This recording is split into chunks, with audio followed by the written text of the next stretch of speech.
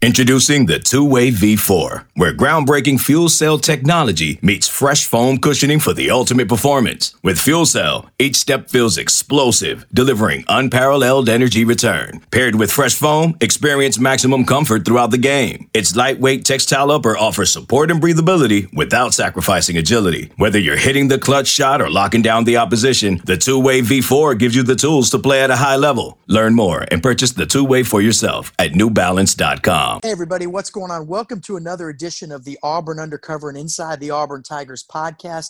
I am Keith Niebuhr, and I'm joined by Jason Caldwell and Mark Murphy of Inside the Auburn Tigers, two guys that have several decades worth under their belts of covering Auburn athletics and really have the insight that they can bring to you all and put you behind the scenes with the program as Auburn heads into a big weekend, another big game. Every game's big in the SEC this year with this unique 10-game schedule.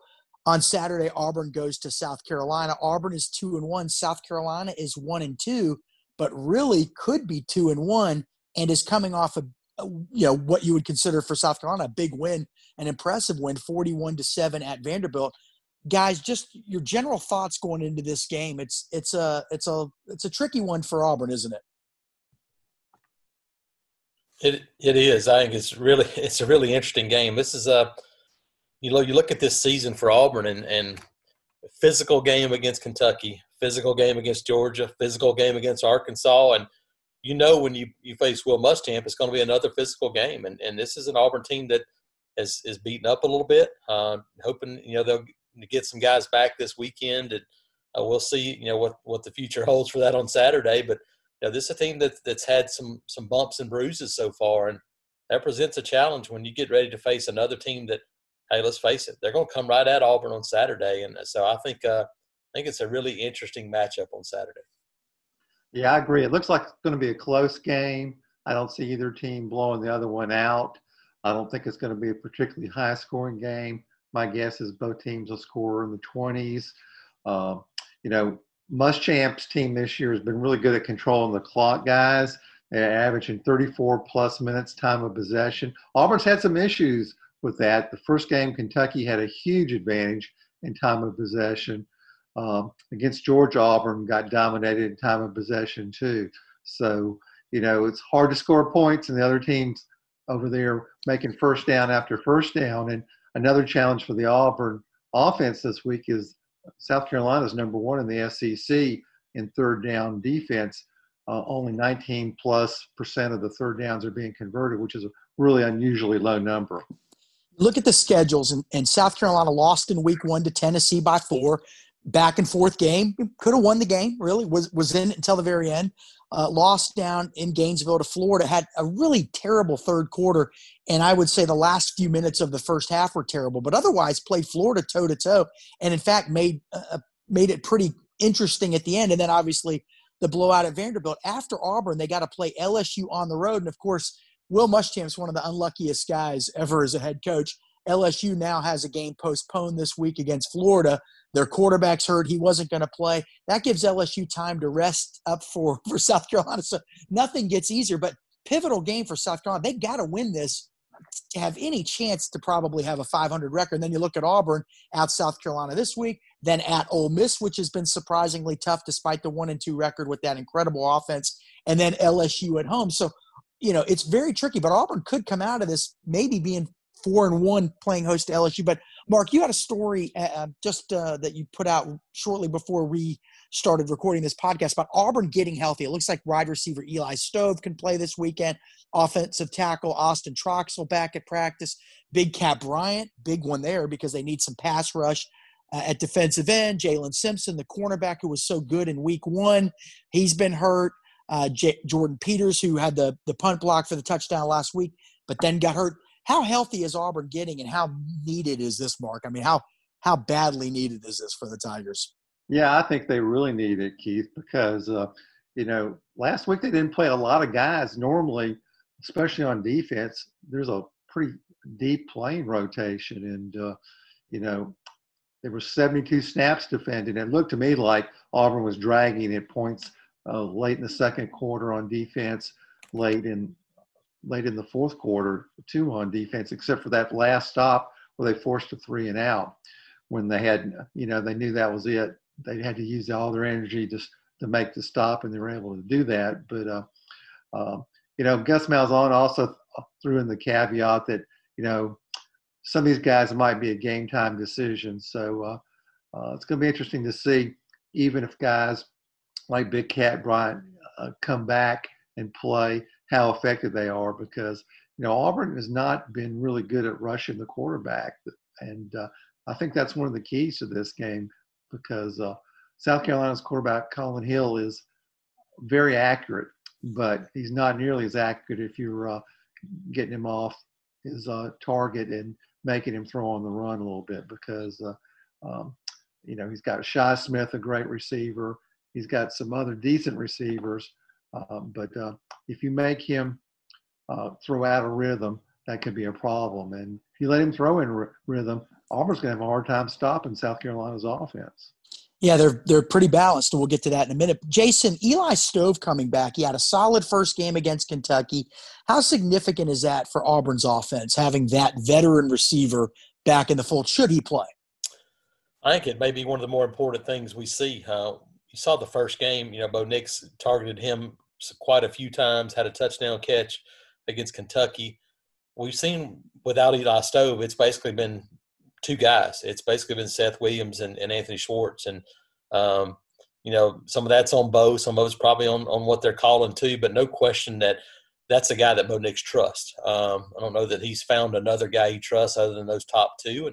And so I think getting Eli Stove back, a guy that he knows where he's going to be. He feels like, hey, that's a guy that I'm going to target more. I think giving you a third option is vital in this offense. We've seen the last couple of seasons alone the difference in 1 and 2 receivers and then adding a third and fourth with LSU's offense, with Alabama's offense.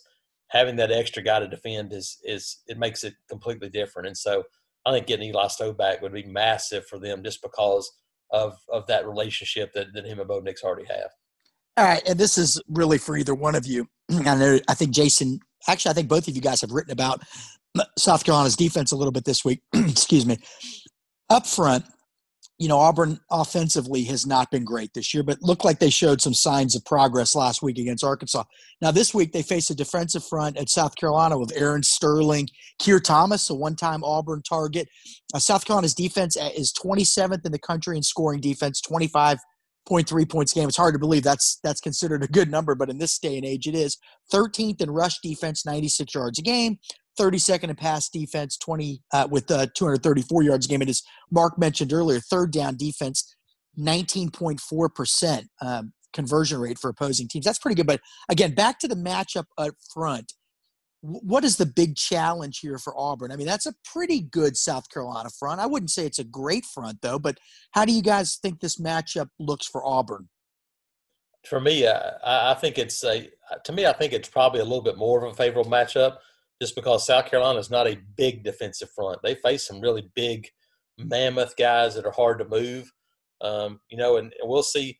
I think for South Carolina, is Keir Thomas back? He didn't play last week against Vandy. Is he full speed when he comes back? But, you mentioned, Aaron Sterling is a guy that can get after the quarterback. Kingsley Enigbari on the other side. Jordan Birch, 5-star, the second highest rated South Carolina recruit ever, a true freshman, only behind the freak that everybody knows from a couple of years ago. When you start looking at this defensive front, I think it's one that Auburn can run at. But Will Muschamp and T-Rob, they're going to bring Ernest Jones up, the middle linebacker, who's a really good player. Brad Johnson, another linebacker there. Sherrod Green, and they got some athletic linebackers. I would expect that South Carolina is going to try to make Auburn throw the football and try to create pressure as much as possible.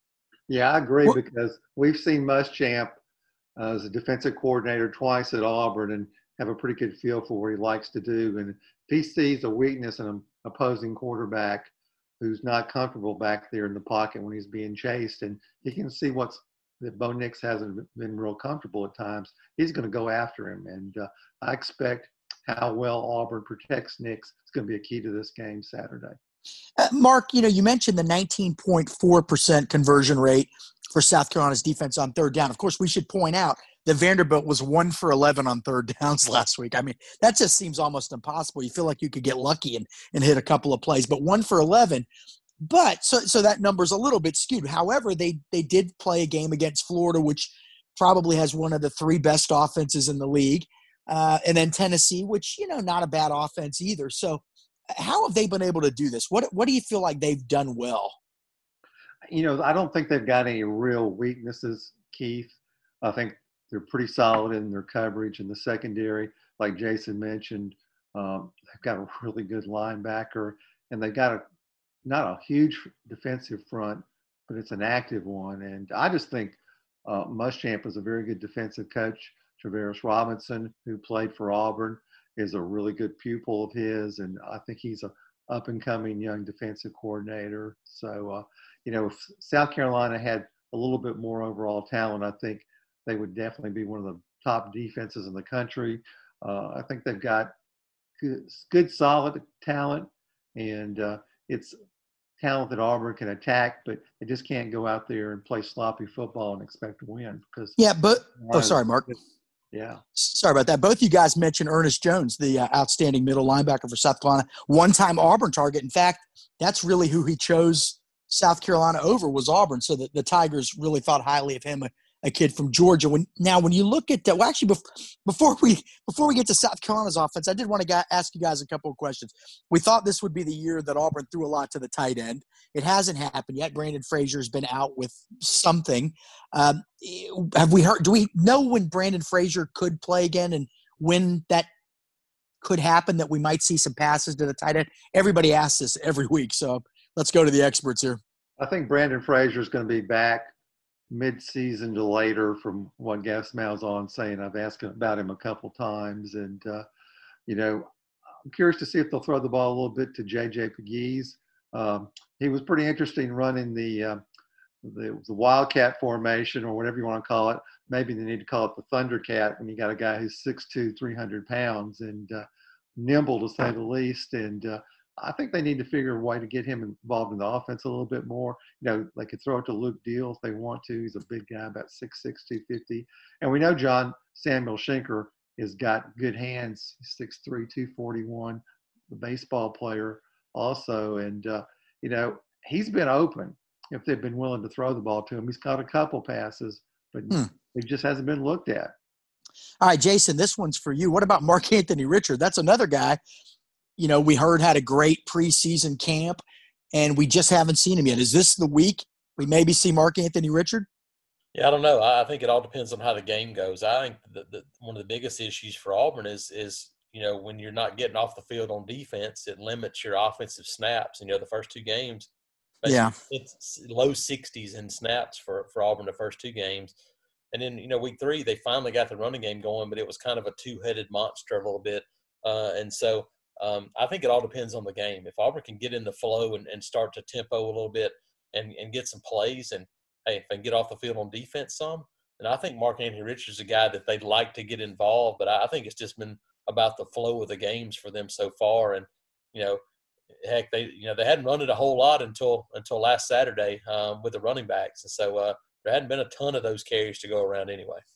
Guys, for years, and either one of you can take this, but for years we've heard people complaining about all the substitutions, and they're playing so many guys are coming in, so many guys are coming out. Did I read this correctly, that Auburn only used 15 offensive players last week? And if so, what do we make of that? Yeah, they didn't use very many. Mark mentioned defense as well. That was probably the fewest players total that played in a game on offense and defense I can remember in quite a while for Auburn. But yeah, there wasn't many offensive substitutions. I thought there were a couple more maybe, but there were definitely less than 20 total offensive players that played against Arkansas. And, some of those were just a handful of snaps. I think there were a couple of those young wide receivers that might have snuck in late. But, yeah, it's kind of interesting. They kept the same personnel on the field for much of the game. And I think to do that, and, mentioned, throwing the ball to tight ends, I think if you're going to keep John Samuel Schenker or J.J. Pegues on the field for multiple plays and move them around, you've got to show, and you got to be willing to show the other team that you're going to give them the football. Because if not, then sooner or later they're going to start to ignore them. Same with Shedrick Jackson. Shedrick Jackson's a guy that plays a ton of snaps, was open a pretty good bit as well on Saturday.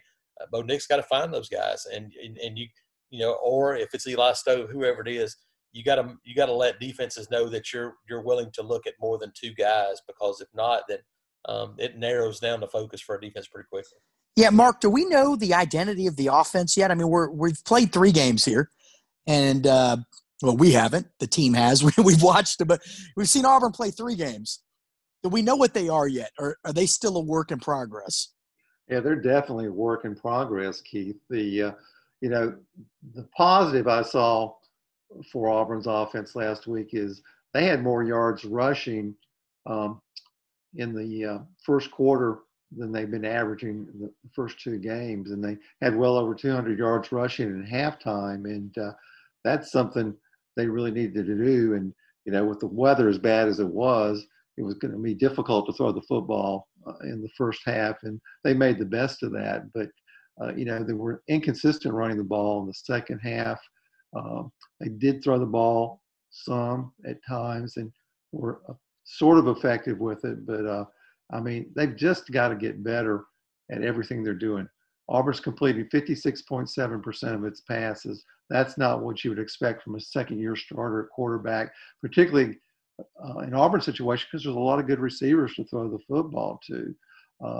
There were some really good holes to run through last week a couple times, though. Tank Bigsby had to improvise and bounce it out and go find another hole to run through. So, I think the offensive line is getting better, but I think they're a long way from being a good offensive line. All right, I'm looking at South Carolina's offensive numbers, and they're actually not bad. First-year offensive coordinator Mike Bobo, 27 points in a loss to Tennessee, 24 in a loss to Florida. That part wasn't good, seeing as though everybody else is scoring on Florida. 41 against Vanderbilt. And then you look at the individual numbers. Colin Hill, he's thrown for 698 yards in 3 games. He's completing 63% of his passes, 3 TDs, 1 interception. But the balance, the running back Harris, 326 yards, 5.8 yards a carry. Now he did have an 88-yard run in there, so if you take that out, the average goes down. Of course, the other way to look at that is an 88-yard run's an 88-yard run. That's a pretty good thing. So 4 TDs. As a team, they're averaging 4.5 yards a carry, which isn't bad when you factor in Colin Hill's minus 15 yards rushing. So a good bit of balance for South Carolina. And, Mark, like you said, they've really controlled the clock this year.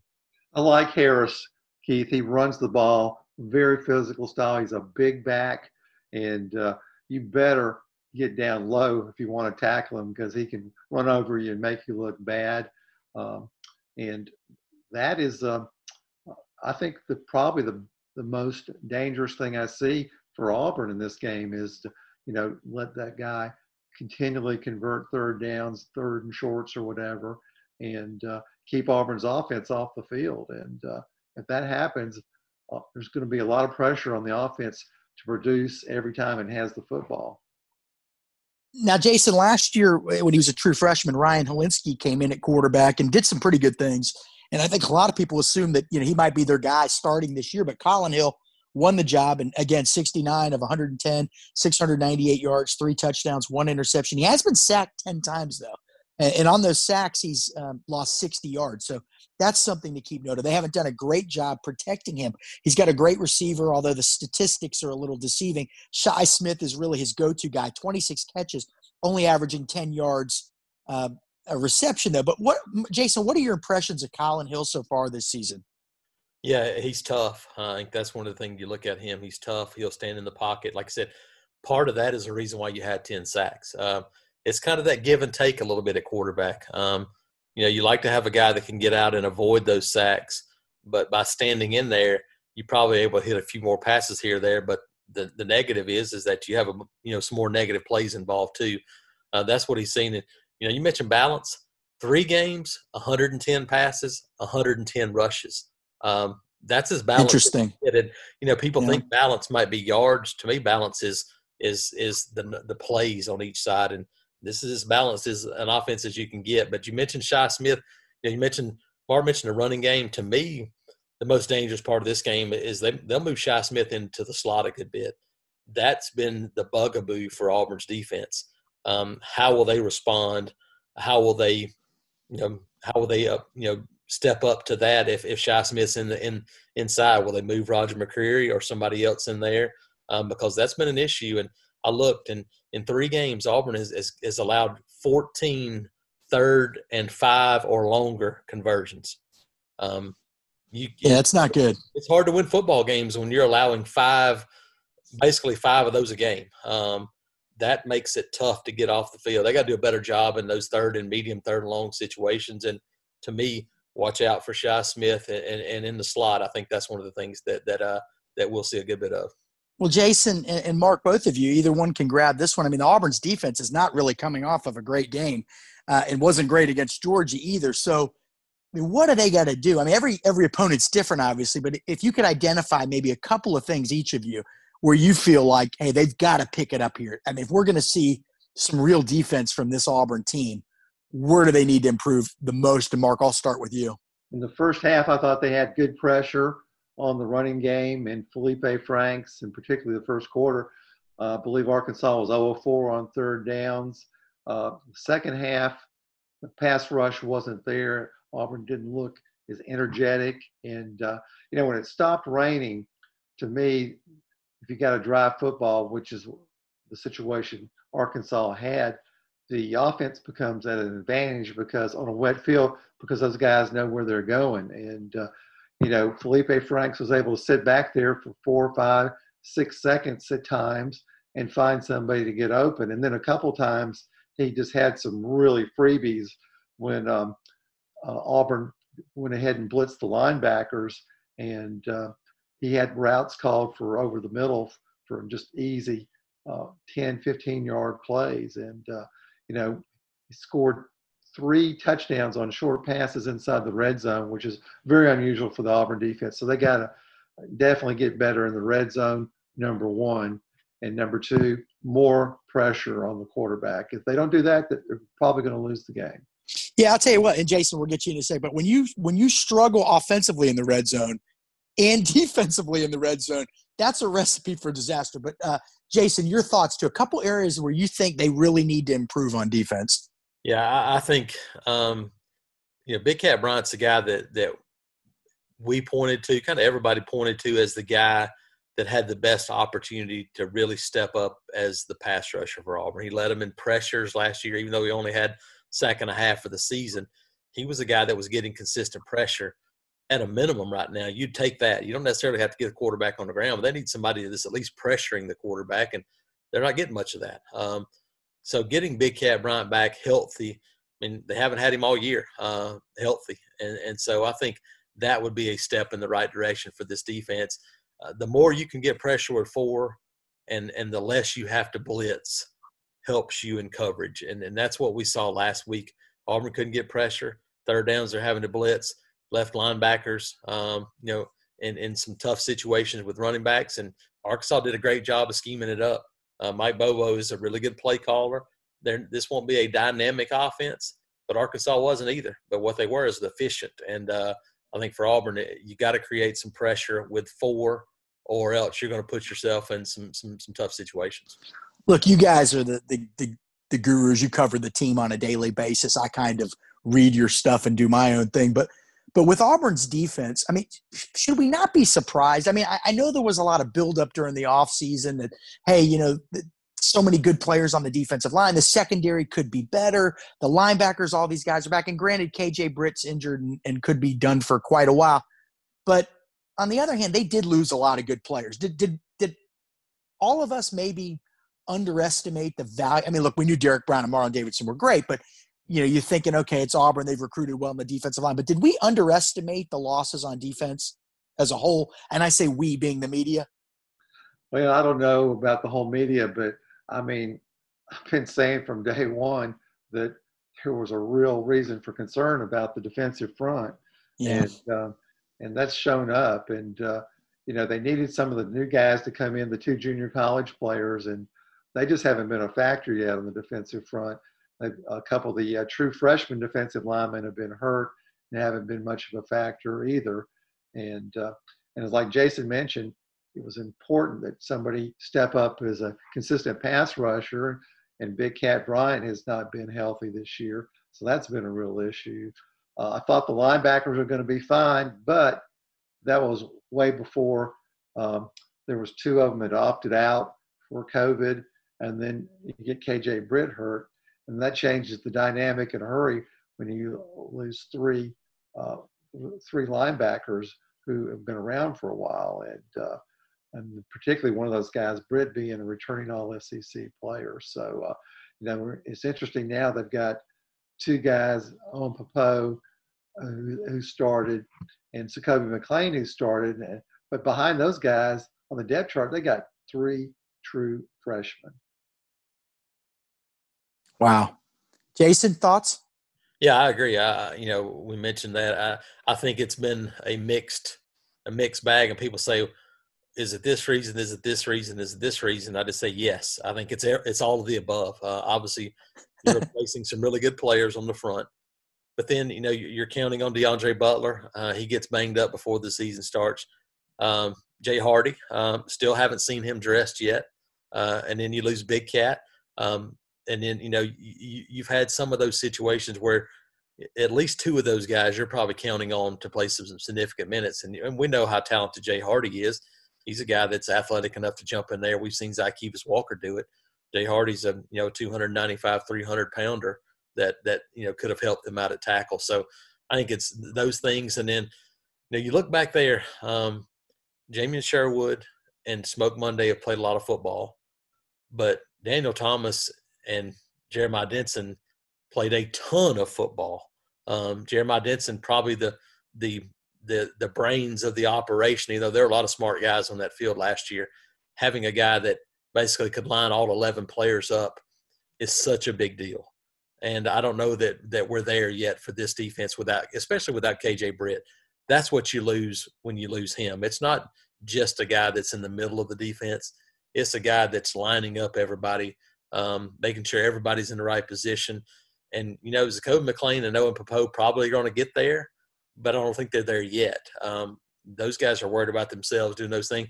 So who can be that guy? I don't know, if there's a guy right now that's in that spot, in that role. And I think we saw some of that Saturday. Now they got a little chance to maybe take a deep breath and play a game. Maybe it'll help them a little bit more. But I think to me that's one of the biggest issues is, you lost maybe the brains of the operation in KJ Britt, and somebody else has got to step up in that role.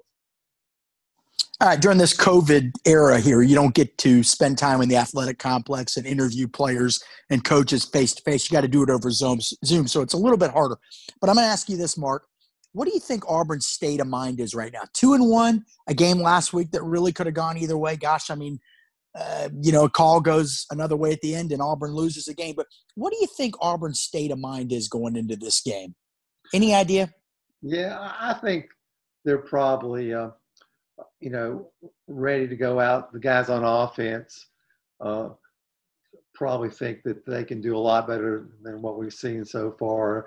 I think the linemen are probably encouraged because 200-plus yards rushing after averaging 65 in the first two games, that's certainly a big step forward. Defensively, I think those guys are probably a little bit embarrassed, probably a little bit hacked off that they didn't play as well as they thought they should. Kevin Steele, the coordinator, is very good at getting guys ready to play and getting their minds right. And I'm sure that they've spent a lot of week trying to get those egos rebuilt and get them ready to play a game at South Carolina against a team that's certainly capable of beating them. So I think they're going to show up and play well on Saturday. Now, is that going to be enough to win the game? I think it probably will be, but if they do something like turn the ball over a couple times, or if South Carolina makes a couple great plays, it's going to be tough. All right, when you look at the overall standings, even though Auburn has been pretty doggone inconsistent and hasn't played great yet, they're still in contention for a lot of the things. Are they good enough? We don't know. That remains to be seen. But technically, they're still alive. So, Mark, I'm a big fan of the old show McLaughlin Group, okay? So I'm going to ask you guys a question here. Scale of 1 to 10, McLaughlin style, the level of importance for Auburn for this game. 0, no big deal, just another game. 10, absolute must win. Jason, What's your call? I think it's at least a 7. When you look at what's left on this schedule, I think it's pretty high.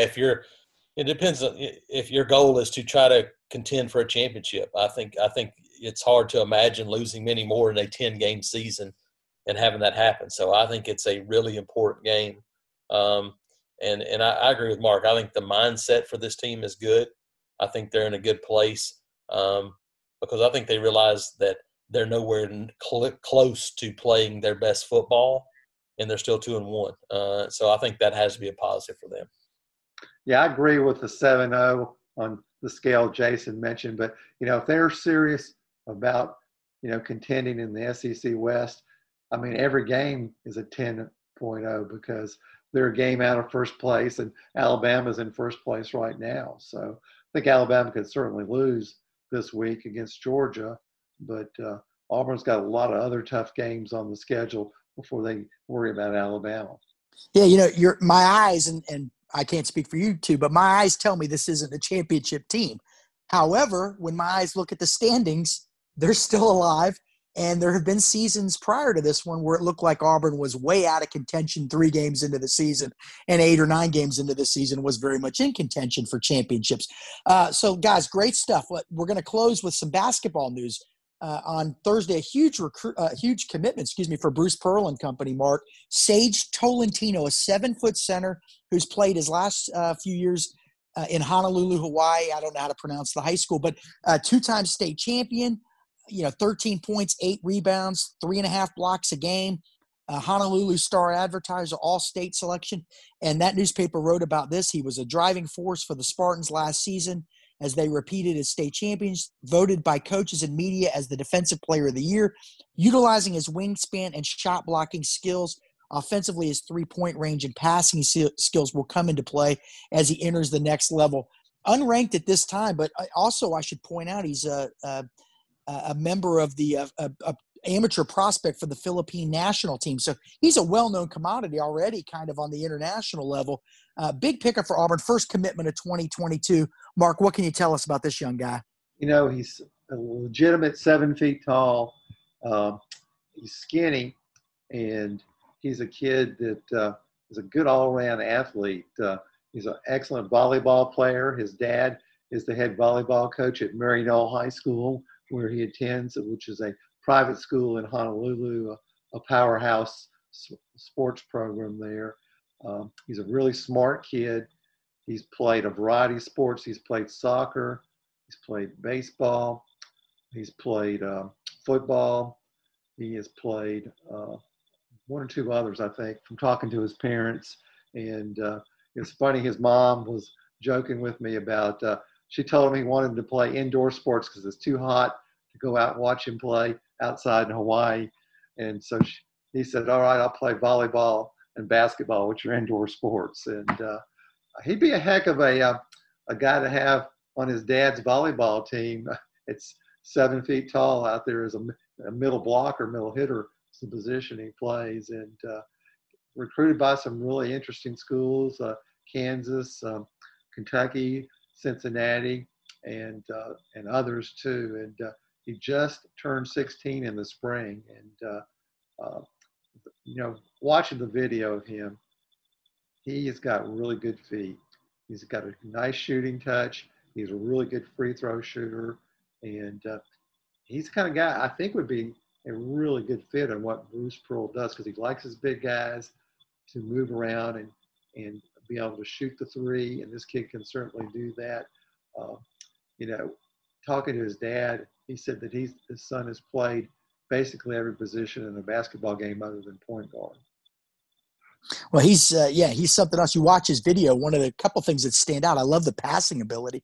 And then a few times, Mark, you see him just step out with ease and shoot 3-pointers. So he looks like he's got a lot to offer. So for Auburn, just in the last week, they've added Sage Tolentino, 7-foot center, class of 2022. And last week, the number 5 prospect in the country for 2021, a 6'10" power forward, Jabari Smith. Bruce Pearl's gone big, and it was just a few weeks ago that Auburn lost out on a 5-star point guard, J.D. Davidson, but Bruce Pearl and company, just amazing.